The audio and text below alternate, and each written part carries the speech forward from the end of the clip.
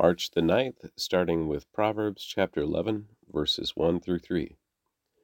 The Lord detests the use of dishonest scales, but he delights in accurate weights. Pride leads to disgrace, but with humility comes wisdom. Honesty guides good people. Dishonesty destroys treacherous people. Psalm 52, verses 1 through 9. For the choir director, a psalm of David regarding the time Doeg the Edomite said to Saul, David has gone to see Amalek. Why do you boast about your crimes, great warrior? Don't you realize God's justice continues forever? All day long you plot destruction. Your tongue cuts like a sharp razor. You're an expert at telling lies. You love evil more than good, and lies more than truth. You love to destroy others with your words, you liar. But God will strike you down once and for all. He will pull you from your home and uproot you from the land of the living.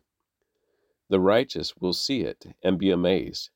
They will laugh and say, Look what happens to mighty warriors who do not trust in God. They trust in their wealth instead, and grow more and more bold in their wickedness. But I am like an olive tree, thriving in the house of God. I will always trust in God's unfailing love. I will praise you forever, O God, for what you have done. I will trust in your good name, in the presence of your faithful people. Mark chapter 14, verses 22 through 52. As they were eating, Jesus took some bread and blessed it. Then he broke it in pieces and gave it to the disciples, saying, Take it, for this is my body. And he took a cup of wine and gave thanks to God for it. He gave it to them, and they all drank from it. And he said to them, This is my blood, which confirms the covenant between God and his people. It is poured out as a sacrifice for many. I tell you the truth, I will not drink wine again until the day I drink it new in the kingdom of God. Then they sang a hymn and went out to the Mount of Olives. On the way, Jesus told them, All of you will desert me, for the scriptures say, God will strike the shepherd, and the sheep will be scattered. But after I am raised from the dead, I will go ahead of you to Galilee and meet you there. Peter said to him, Even if everyone deserts you, I never will. Jesus replied, I tell you the truth, Peter. This very night, before the rooster crows twice, you will deny 3 times that you even know me. No, Peter declared emphatically. Even if I have to die with you, I will never deny you. And all the others vowed the same. They went to the olive grove called Gethsemane, and Jesus said, Sit here while I go and pray. He took Peter, James, and John with him, and he became deeply troubled and distressed. He told them, My soul is crushed with grief to the point of death. Stay here and keep watch with me. He went on a little farther and fell to the ground. He prayed that, if it were possible, the awful hour awaiting him might pass him by. Abba, Father, he cried out, everything is possible for you. Please take this cup of suffering away from me. Yet I want your will to be done, not mine. Then he returned and found the disciples asleep. He said to Peter, Simon, are you sleeping? Couldn't you watch with me even 1 hour?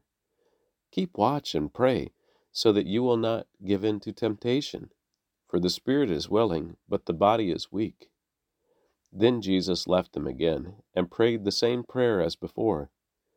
When he returned to them again, he found them sleeping, for they couldn't keep their eyes open, and they didn't know what to say. When he returned to them the 3rd time, he said, Go ahead and sleep. Have your rest. But no, the time has come. The Son of Man is betrayed into the hands of sinners. Up, let's be going. Look, my betrayer is here. And immediately, even as Jesus said this, Judas, one of the 12 disciples arrived with a crowd of men armed with swords and clubs. They had been sent by the leading priests, the teachers of religious law, and the elders. The traitor, Judas, had given them a prearranged signal. You will know which one to arrest when I greet him with a kiss. Then you can take him away under guard. As soon as they arrived, Judas walked up to Jesus. Rabbi, he exclaimed, and gave him the kiss. Then the others grabbed Jesus and arrested him.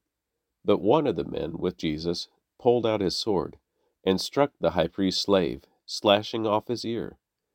Jesus asked them, Am I some dangerous revolutionary that you come with swords and clubs to arrest me? Why didn't you arrest me in the temple? I was there among you teaching every day, but these things are happening to fulfill what the Scriptures say about me. Then all his disciples deserted him and ran away. One young man, following behind, was clothed only in a long linen shirt. When the mob tried to grab him, he slipped out of his shirt and ran away naked. Numbers chapter 11, verse 24 through chapter 13, verse 33. So Moses went out and reported the Lord's words to the people. He gathered the 70 elders and stationed them around the tabernacle. And the Lord came down in the cloud and spoke to Moses. Then he gave the 70 elders the same spirit that was upon Moses. And when the Spirit rested on them, they prophesied. But this never happened again. 2 men, Eldad and Medad, had stayed behind in the camp. They were listed among the elders, but they had not gone down to the tabernacle. Yet the Spirit rested upon them as well. So they prophesied there in the camp.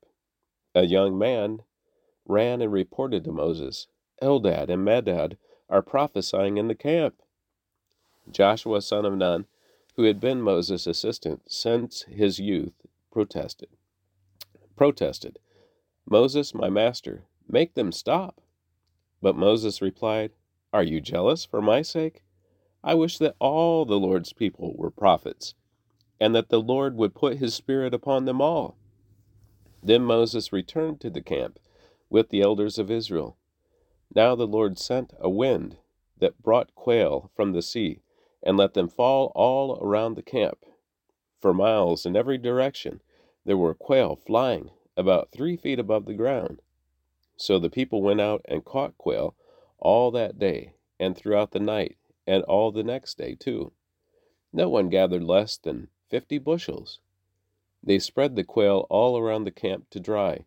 So while they were gorging themselves on the meat, while it was still in their mouths, the anger of the Lord blazed against the people, and he struck them with a severe plague, so that that place was called Kibroth Hattaavah, which means graves of gluttony, because they were buried, and the people who had craved meat from Egypt.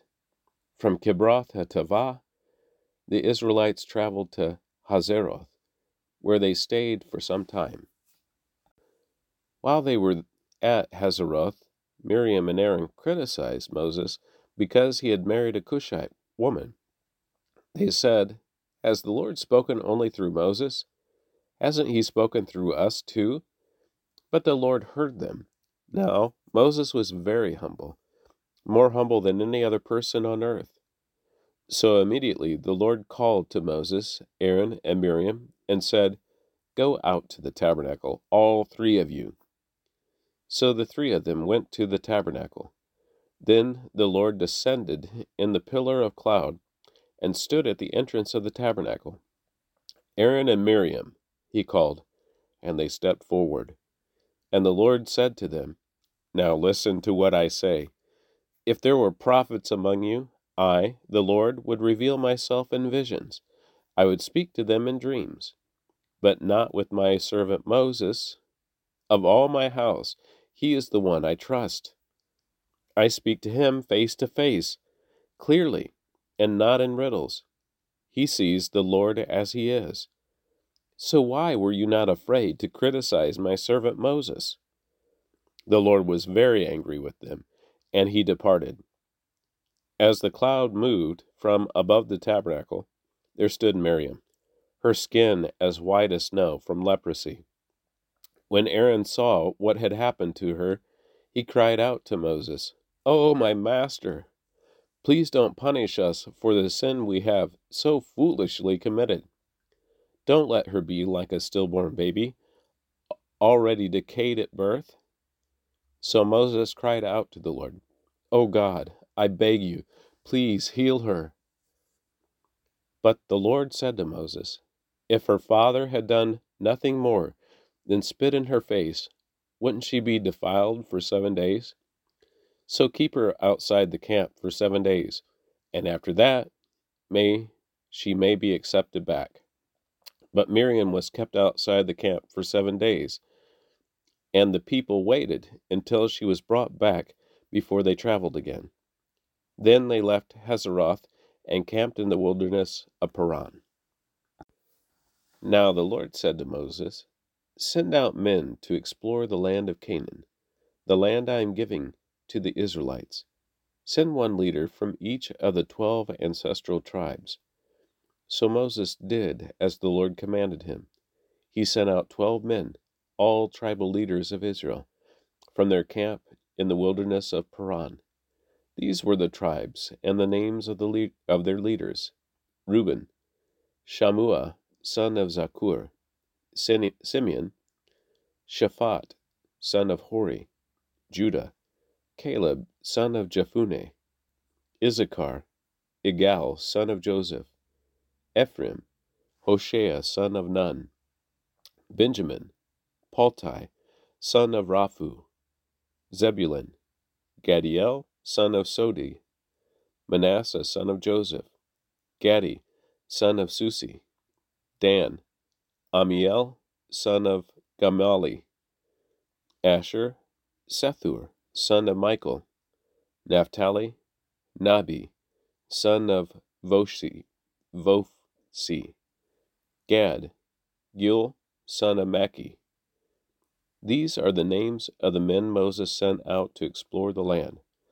Moses called Hoshea, son of Nun, by the name Joshua. Moses gave the men these instructions as he sent them out to explore the land. Go north through the Negev into the hill country. See what the land is like, and find out whether the people living there are strong or weak, few or many. See what kind of land they live in.